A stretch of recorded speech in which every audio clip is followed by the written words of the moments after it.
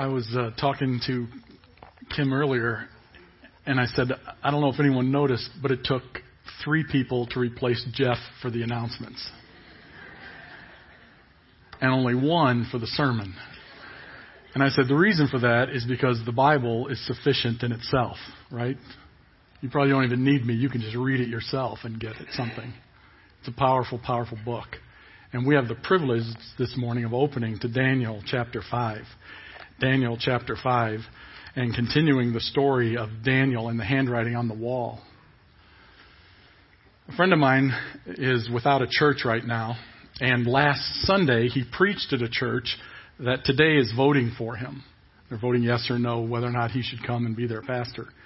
And after he preached, they had a 2.5-hour question and answer session with him to find out all the things that he knows and believes. And at the conclusion of that question and answer session, he decided that he would lead the congregation or the group of people there in a song. So he led them in a song. And he was the one directing it and singing out. And he was mic'd, of course, and so they heard him singing. And when that concluded, there was a guy that came up to him, and the guy said to him, he said, okay, what'd you do with the money? My friend looked at him and he goes, what do you mean, the money? And he says, I want to know what you did with the money. And my friend finally said, I don't know what you're talking about. What money? And the guy said, the money your mother used for voice lessons. What did you really spend it on? Because it wasn't voice lessons. So this morning, I'm not going to sing this to you, but there is a great hymn that Fanny Crosby wrote. And it was the music was composed by William Doane. And it was a favorite of the Billy Graham crusade. Cliff Barrows would lead the people in this song often. And it was To God Be the Glory. It goes like this. To God be the glory, great things he hath done. So loved he the world that he gave us his Son, who yielded his life our redemption to win, and opened the life gate that all may go in. Praise the Lord, praise the Lord. Let the earth hear his voice. Praise the Lord, let the people rejoice. Oh, come to the Father through Jesus the Son, and give him the glory, great things he hath done. We need to remember that the audience to whom this book of Daniel was written was a group of exiles. They were fearful of a foreign force around them and needed some sense of security. And so Daniel writes this book as an encouragement to them, as a way of reminding them of how great and how big and how marvelous God is. And reminding them of that gives them kind of confidence, if you truly understand what is going on here. And in the end, they come to the conclusion that God is great, God is powerful, God is awesome. And so this morning, what I would like for us to do is turn in our Bibles to Daniel chapter 5, beginning at verse 13, and see 3 results of understanding God's greatness. 3 results of understanding God's greatness. The first result is found in verse 13, and that is you can stand alone.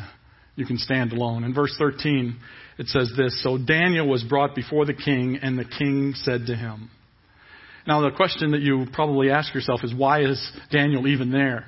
Well, if you were here last week, you would know that Daniel is there because of what had happened with Belshazzar and his dream. Well, not dream, but his vision. And what happened was Belshazzar had taken the things of God from the temple in Jerusalem and had poured wine in them and had drunk from them and kind of did this, one of these in your face to God. And he worshiped the gods of gold, silver, wood, and stone and turned his back on the true and living God. It was kind of one of those things where Belshazzar is saying to God, you mean nothing, we mean everything.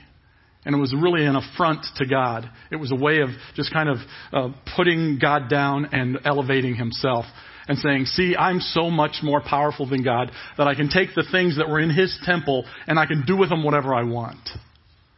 And if you remember, as this was unfolding, and everybody was there, the wives, the concubines, the nobles, everybody's there. And as this is unfolding and they are celebrating in this debauched kind of way, a hand appears and begins to write on the wall. And when it writes on the wall, the king is so terrified by what he sees that his knees are knocking together literally. And he's falling apart because of being overwhelmed by what has taken place before him with this hand writing on the wall. And with this handwriting, he calls all of his smart guys, all of the enchanters and the magicians and calls them all in. And they say, we don't know what it means. And remember, in the text it says that this terrified him even more. He was even more frightened. So Belshazzar is even more frightened than he was when the handwriting was written. That terrified him. And then the fact that nobody knows what it says terrified him even more.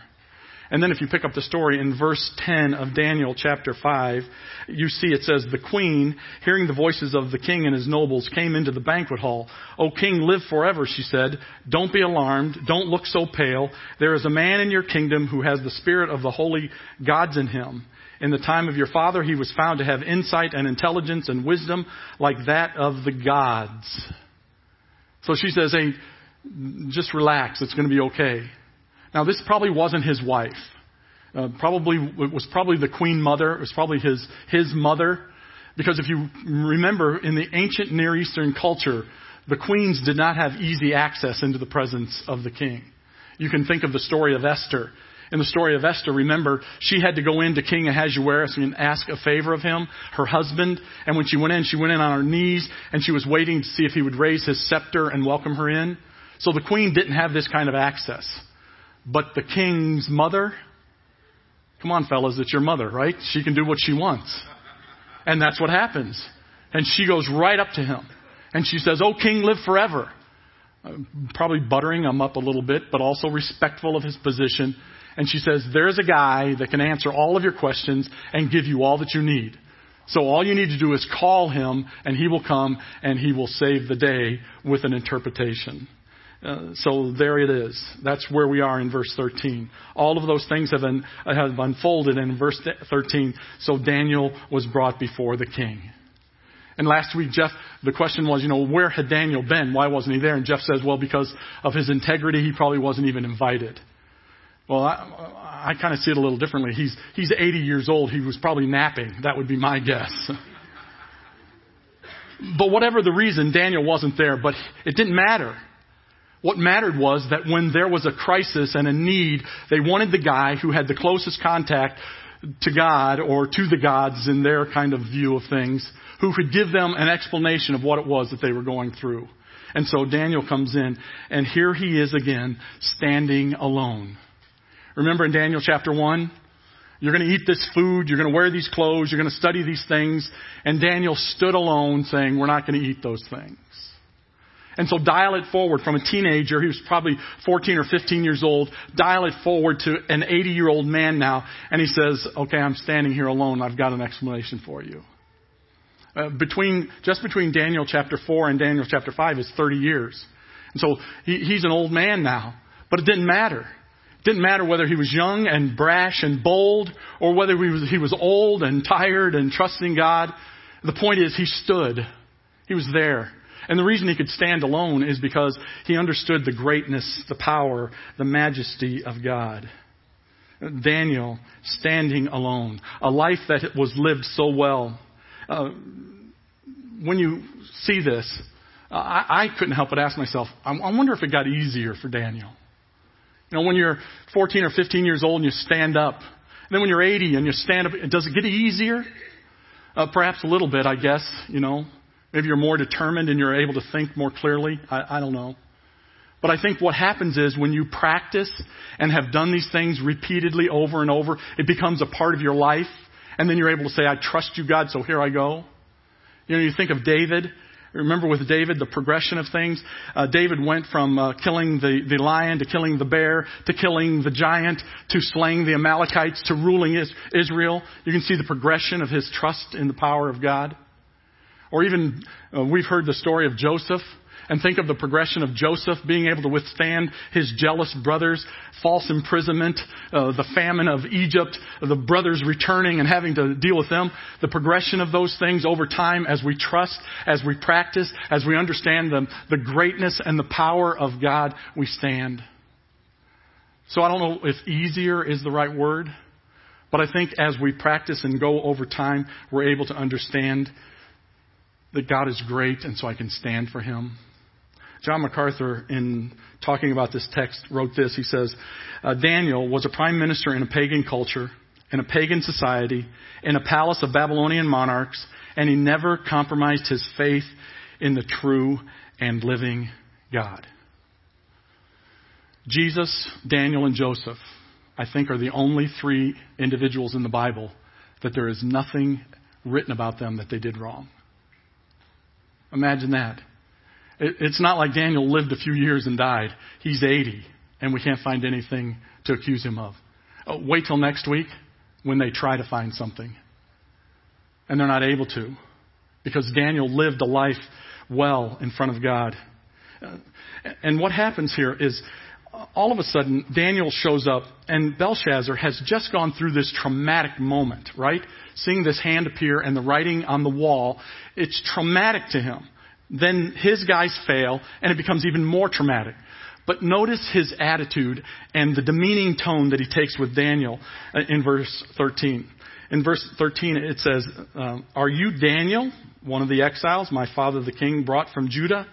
I have heard that the Spirit of the gods is in you, and that you have insight, intelligence, and outstanding wisdom. The wise men and enchanters were brought before me to read this writing and tell me what it means, but they could not explain it. Now I have heard that you are able to give interpretations and to solve difficult problems. If you can read this writing and tell me what it means, you'll be clothed in purple and have a gold chain placed around your neck, and you will be made the third highest ruler of the kingdom. If you can read this writing." It's kind of a demeaning tone. It's kind of him dismissing Daniel and really saying, well, we've got nobody else. So if you want to do this or try this, you can. Can we pause for just a moment here? Isn't it sort of interesting that when you decide to serve God, how many people kind of demean that? You know, your God does this, your God is that. Look at this political climate we're in. Your God brought this about. You're kind of demeaned in your role of serving God and loving Him and standing for Him. There's this sense of demeaning. I've only had 2 careers in my life. One, I've been a pastor, and one, I've been a Christian school teacher. Kind of a big target for demeaning. When I was a pastor, I remember one of my relatives sat me down and goes, "Son, you've got to get a real job." And then when I decided I was going to get into teaching, he said, "Really? You'll never make any money." Why would you choose that? It happens, doesn't it? You decide you're going to stand for God, and this demeaning tone comes. But it didn't affect Daniel. He kind of dismisses all of this, doesn't he? Because long ago, Daniel decided that he would do what God wanted him to do. Remember, Daniel's name means God is judge. And that's how Daniel lived. People said things about Daniel. I mean, he just found out what people think of him and what they say about him. Daniel just heard that from Belshazzar. So he knew what people thought, but he didn't care. He didn't care to be judged by people. He wanted to be judged by God. And so whatever it is that God wanted from him or God wanted him to do, that's what he would do because God was the judge. And Daniel lived his life in such a way, standing before God, because Daniel knew that in the end, it only mattered what God said and what God thought and how God believed about Daniel. That's all that mattered. Daniel stood before the king. You see, when you understand the greatness and the power and the majesty of God, you're able to stand before kings. Stand to represent God in such a positive way. Sometimes you're asked to stand, and sometimes it's for big things. Sometimes you're asked to stand in a big way, something that seems to be a compromise, and you stand in a big way. But even more difficult than standing sometimes for the big things is standing every single day for the things that are mundane and common, right? Standing every day just being a husband. Standing every day and just being a wife. Standing before God every day and just being a son or a daughter. Standing before God every day and just being who you are before Him. I just had a conversation with a parent. Their son was going through some difficult times, and they asked some question, and I said to them, don't forget, they need you as a parent. They don't need you as a coach. They don't need you as a teacher. They don't need you as a boss. They don't need you as their physical therapist or their trainer. They need you as your mom or as your dad. And sometimes we forget that, don't we? We sometimes forget that we need to stand up in that moment in the role that God has defined for us and said, this is what I want you to be. I want you to be that person right now, to stand up. And sometimes we forget that.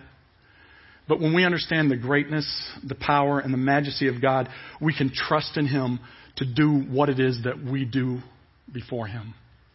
You see, when you understand the greatness of God, you can stand for God. The second result is you can share a godly perspective.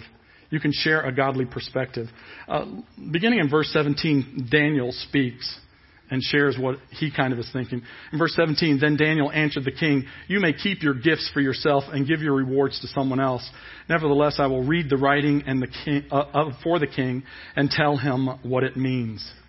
Kind of an interesting contrast here.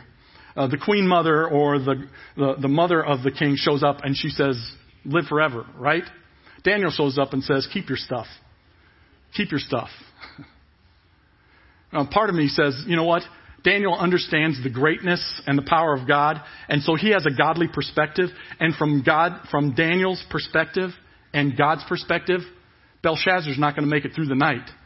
So Daniel really doesn't want to be third in the kingdom of a place that's coming down, right? And not only that, but why does he need the stuff for? He's already been given all kinds of stuff, power, position, prizes. He's been given it all before because of the work that he did with Nebuchadnezzar. But Daniel, in humility, says, I don't need this. You know, it's such a contrast to the servant of God that has a godly perspective, isn't it? I mean, I couldn't help but think, you know, there are so many times we see in the sports pages about athletes that are slighted because they aren't the highest paid, or they're slighted because they didn't get enough press, or they didn't get recognized, or someone doesn't mention them. You know, that's so out of whack with being a servant, isn't it? That's what Daniel was. He was a servant of God, and he was able to share a godly perspective. I don't need your stuff. I don't want your stuff. And then he begins to create tension. Remember why he was called there? He was called there to tell them what was written on the wall. That's what he was called there. But instead of telling them what was on the wall, he kind of creates tension. You know, he creates this dramatic buildup to the interpretation of what was there. If you ever watch TV, there are those shows on HGTV, Flip or Flop and Fixer Upper. You've seen those? It's like you're watching those, and all of a sudden there's this major problem. You know, they've got a sewer line that's running through the upstairs bathroom down into the living room. What do we do with it? And they cut to commercial, right? That's what Daniel's doing. He's cutting a commercial. He's saying, I've got a commercial, and guess who it's a commercial for? It's a commercial for God. And beginning in verse 18, he begins to talk about Nebuchadnezzar and God, and he begins to tell him this story, and it's a story that Belshazzar is very familiar with.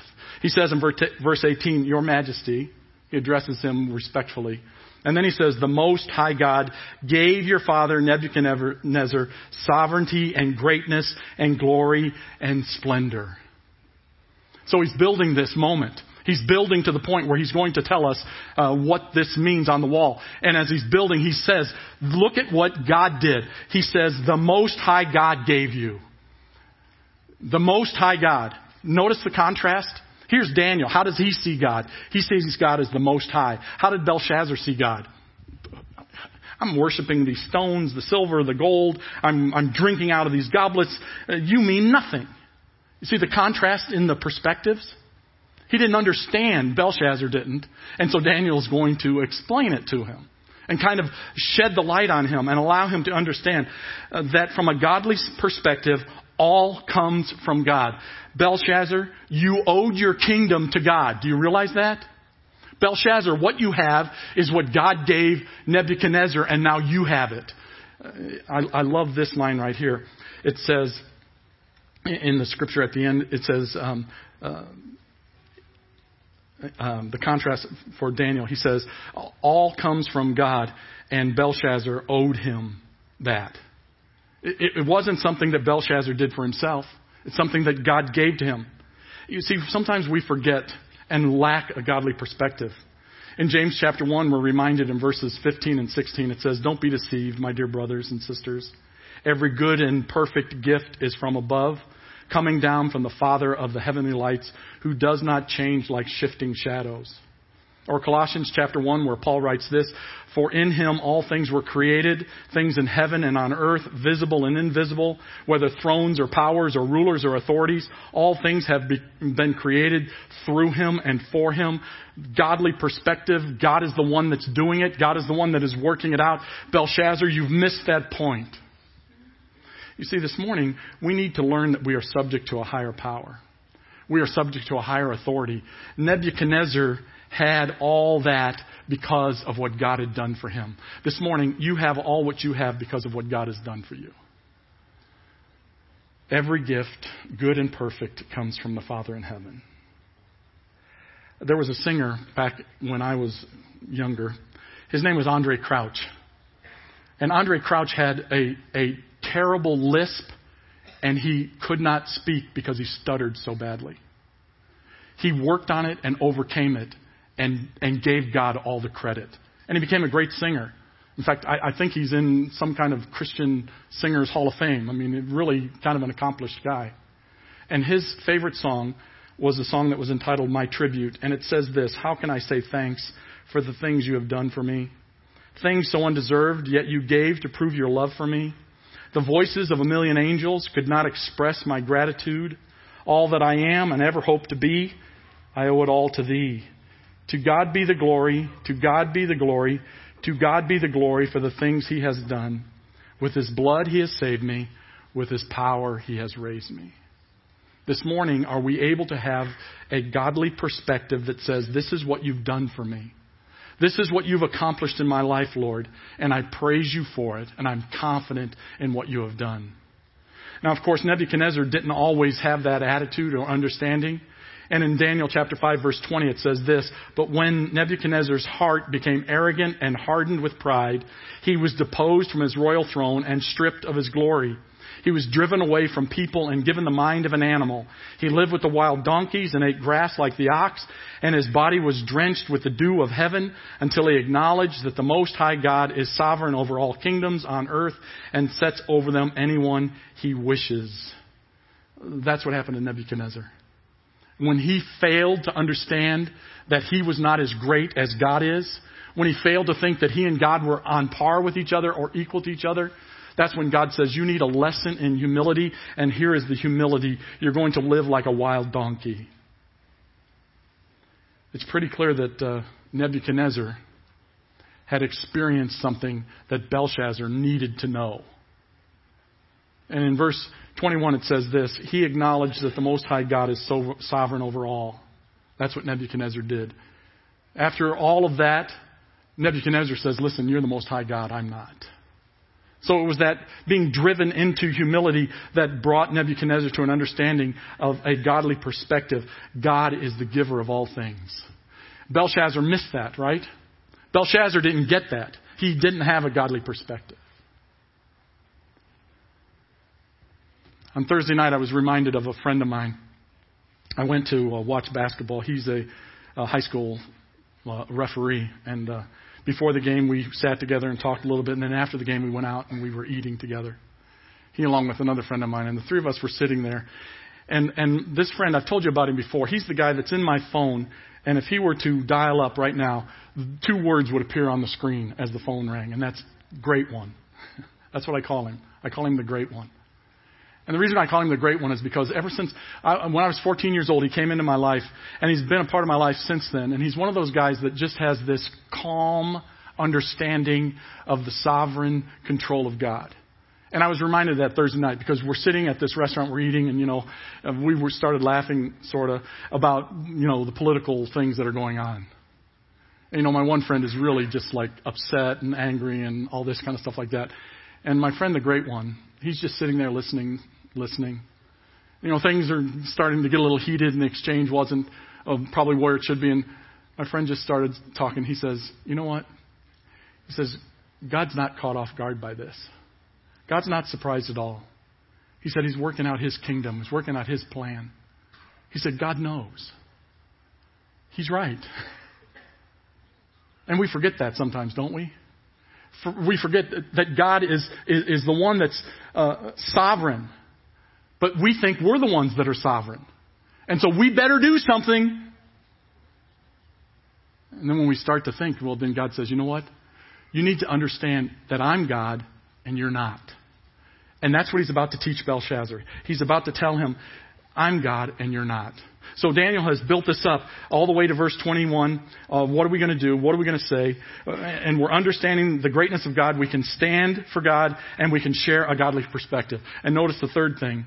The third thing, if you have an understanding of the greatness of God, is you can submit to the purpose and plan of God. You can submit to the purpose and plan of God. This is one of those books, Daniel, that archaeologists have done us a great favor. Archaeologists have discovered all kinds of information that has created an understanding for this book. In the scripture here that we read, it says Nebuchadnezzar was the father, and Belshazzar, your father, Nebuchadnezzar, use those terms. Well, archaeologists have uncovered the fact that this is probably a second or third generation. You know, Belshazzar was probably one or two kings removed from Nebuchadnezzar. And the reason they say your father is because it's that whole idea. You know, like for us, our father is our father Abraham, right? So we're kind of in that tree, in that line. And so Belshazzar, here he is in this line. And notice what begins to unfold in verse 22. Daniel says this, but you, his son, O Belshazzar, have not humbled yourself, though you knew all of this. Okay, Daniel, we are here, and you are here to tell us about the handwriting. But Daniel's not doing that. Instead, he's setting it up so that when he delivers the message of the handwriting, you understand why it's coming. And the reason it's coming is because you, Belshazzar, you knew and did nothing. You knew the story of Nebuchadnezzar, but you failed to humble yourself before God. It's as though what Daniel is doing is it's almost like he has opened up a court document, and from that court document, he is reading the indictment of the life of Belshazzar, right? He's reading the indictment. The indictment goes like this. You knew, but you did nothing.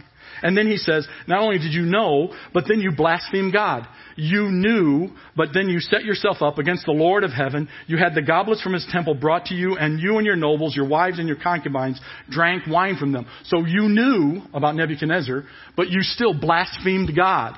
And then notice what he says. Not only that, but verse 23, you praised the gods of silver and gold and bronze, iron, wood, and stone, which cannot see or hear or understand, but you did not honor the God who holds in his hands your life and all your ways.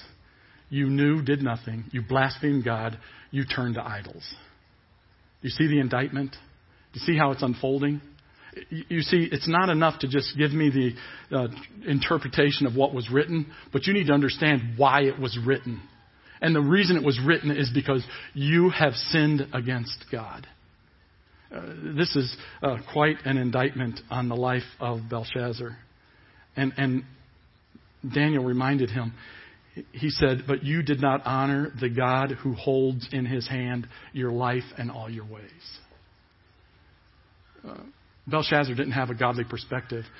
Belshazzar did not submit to the plan and purposes of God. In spite of all that Nebuchadnezzar knew, he did nothing.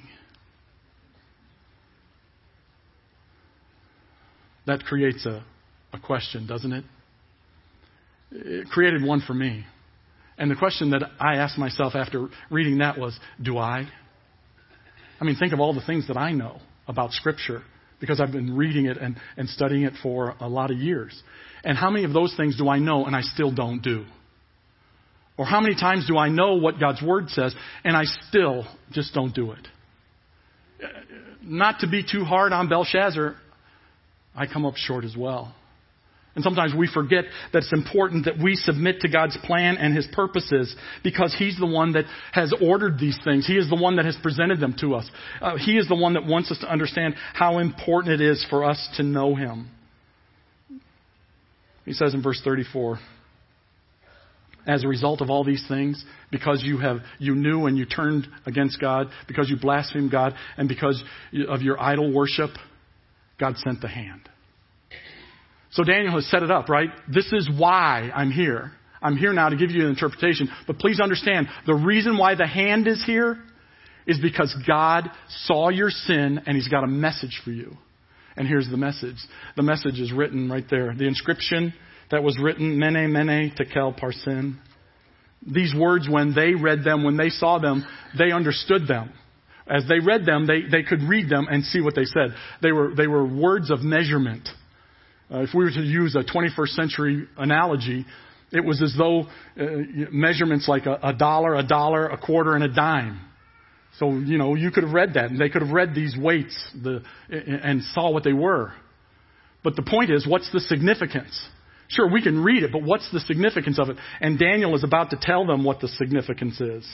He starts out and he says in verse 26, here is what these words mean. He says, God has numbered the days of your reign and brought it to an end. You have been weighed on the scales and found wanting. Your kingdom is divided and given to the Medes and the Persians. That's the moment, right? That's why we're here. What was written, why it was written, what's he saying? Now we know. Sort of. But can we wait before we go into that? Can we just think about this for just a moment? You notice how in judgment, God writes on the wall for those that have sinned so badly. That's Belshazzar. But the Apostle Paul reminds us in 2 Corinthians chapter 3 that when we in love and faith decide to serve God, then God writes on our hearts that we are His. I think that's a beautiful contrast, isn't it? In faith and love, we get the handwriting on our hearts, not on tablets of stone, but on our hearts. And the same with here's judgment. Here it is, Belshazzar. And this is what I'm trying to tell you. He says this, mene, which literally means your number is up. You've probably gone somewhere and you've had to pull that tab, and on the tab it has a number. And they say, okay, number 26. And you walk up. Your number is up. And that was Belshazzar. His number was up. And notice that he says it twice. The reason why he says it twice is so that he understands, Belshazzar, you're done. This is it for you. And then he says this, he says tekel, which literally means too light on the scales. Now, don't think of scales like we get on in the bathroom. Don't think of those scales. Instead, think of the scales of justice you've seen pictured, where there's the stand in the middle and the bar across, and the chains with the trays. You've seen those, right? And what he's saying is, you're too light. Well, what does that mean? Well, that means here's the righteousness, the justice, love, grace of God. And here's the life of Belshazzar and all you have done. And it is way too light to balance the scales. There's no balance. You're too light. So that means you're done.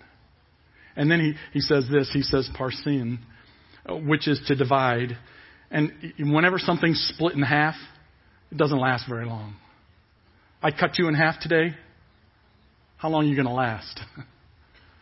You cut the kingdom of Babylon in half and split it between the Medes and Persians. It's not going to last. And so that's the message that comes to him. Belshazzar, you're done. But it gets even more interesting, for me anyway, in verse 29. Then at Belshazzar's command, Daniel was clothed in purple, a gold chain was placed around his neck, and he was proclaimed the third highest ruler in the kingdom. Now, I don't know about you, but I guess we can give Belshazzar credit for being a man of his word, right? But why in the world, after seeing the hand of God, hearing this judgment of God, why are you not on your face before God begging for your kingdom? Begging to be saved, begging to be delivered. Well, because you're too arrogant. Because you're too impressed with yourself. That you think that your things are still so important that you need to give them to Daniel. Instead of falling before God and saying, I have sinned, I have failed, I have come up short, I am wanting, please deliver me.